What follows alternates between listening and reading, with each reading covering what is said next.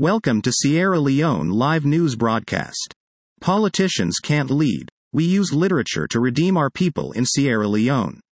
By Mahmud Tim Kargbo. Amid the disheartening continuous reception of pervasive indifference in sharing national wealth pierced by shrieks of criticism against this current government of ours, the ordinary people received an extraordinary tax increase in all essential commodities under the Earn More Eat Less IMF structural adjustment program austerity measures.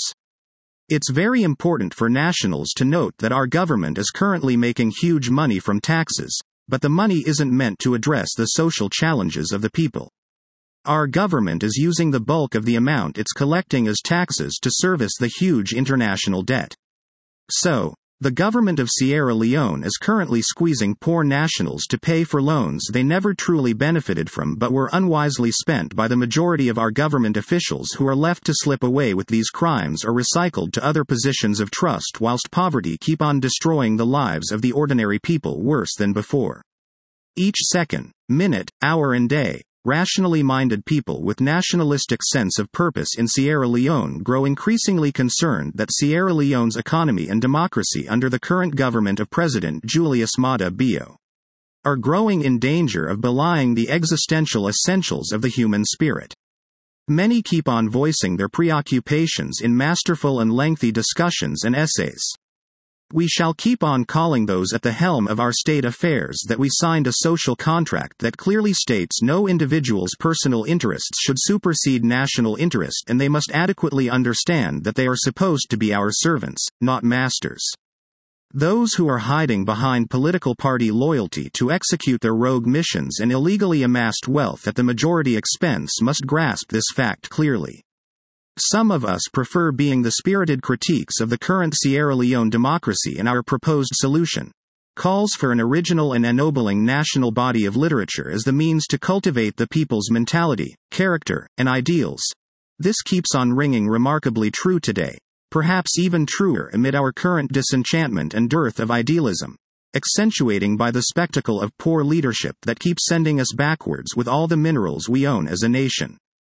Literature, I am sure, constructs the scaffolding of society's values and has become the only general means of morally influencing the world. Its archetypal characters shape the moral character and political ideals of a culture. This is so because, long after the political structures of the ancient world have crumbled, I remind you, what remains of ancient Greece and Rome and the other great civilizations is their literature. At all times, perhaps, the central point in any nation, and that whence it is itself really sways the most, and whence it sways others, is its national literature, especially its archetypal poems. Above all previous lands, great original literature is surely to become the justification and reliance, in some respects the sole reliance, of Sierra Leone's democracy. Few are aware of how great literature penetrates all, gives hue to all, shapes aggregates and individuals, and, after subtle ways, with irresistible power, constructs, sustains, and demolishes at will. After so many well-monopolized bad mining contracts signed by this current regime with no benefit to the ordinary people who are the suffering majority, when our minerals finish and the country has nothing truly positive to gain from them, literature will tell our potential human resources those that masterminded the bad deals and they will potentially save themselves from such unpatriotic repetitions. The literature will also tell the potential human resources of this country those that championed the very exploitative IMF COVID-19 pandemic loans that have currently widened the inequality gap and put many lives in abject poverty than before. In the civilization of today it is undeniable that, over all the arts, literature dominates, serves beyond all, shapes the character of mosque, church and school, or, at any rate, is capable of doing so. Including the literature of science, its scope is indeed unparalleled. We best look our times and lands searchingly in the face, like a physician diagnosing some deep disease. Never was there, perhaps, more hollowness at heart than at present, and here in the Republic of Sierra Leone genuine belief seems to have left us. The underlying principles of the country as inscribed in our legal books are not honestly believed in, for all this hectic glow, and these melodramatic screaming of baseless, new direction, which was blindly delivered from the propaganda center of the Paupa Salone for Beta, nor is the orders from above itself believed in. Our well-bastardized democracy, with great success in degrading the masses into more slaves, deliberately killing materialistic development, increasing the tax prices of essential commodities and cutting down the budget on health, education, etc. in a country where the majority are unemployed and were even poorer before the tax increase on essential commodities, and in a certain highly deceptive superficial popular intellectuality, is, so far, a complete failure in its social aspects, and in really grand religious, moral, literary, and aesthetic results. In vain have we annexed the majority of the current set of people we have in our social positions of trust, parliamentarians, ministers, paramount chiefs, and civil servants, and reach certain non-state actors too. It is as if we were somehow being endowed with a vast and more self-interest thoroughly appointed body and then left with little or no soul for nationalistic sense of purpose. To take expression, to incarnate, to endow a literature with grand and archetypal models, to fill with pride and love the utmost capacity, and to achieve spiritual meanings, and suggest the future, these, and these only, satisfy the soul. We must not say one word against real materials, but the wise know that they do not become real till touched by emotions, the mind. Should some 2 or 3 really original Sierra Leone poets, perhaps artists or lecturers, arise, mounting the horizon like planets, stars of the first magnitude, that, from their eminence, fusing contributions, races, far localities, together they would give more compaction and more moral identity, the quality today most needed, to this state, than all its constitution, legislative and judicial ties, and all its hitherto political, inhuman-like, are fraudulent materialistic experiences in illegally gathering national resources. I know the set of people very wicked in social positions of trust, very deceitful, full of personal interest, ready to bleed the very people that voted them in governance to make money, full of worse negative behaviors than the past, determined to promote the dangerous habits of corruption against the majority, than the majority in this current government. Sierra Leone, it's the truth, was doing very well during late President Mahmud Tim Kargbo's presidency when we had a bloody civil war than it is doing now, notwithstanding these antics of the parties in their heads, these half-brained nominees, the many ignorant ballots, and many elected failures and blatherers. It is the dilettantes and all who shirk their duty, who are not doing well. Sierra Leone, if eligible at all to downfall and ruin, is eligible within herself, not without.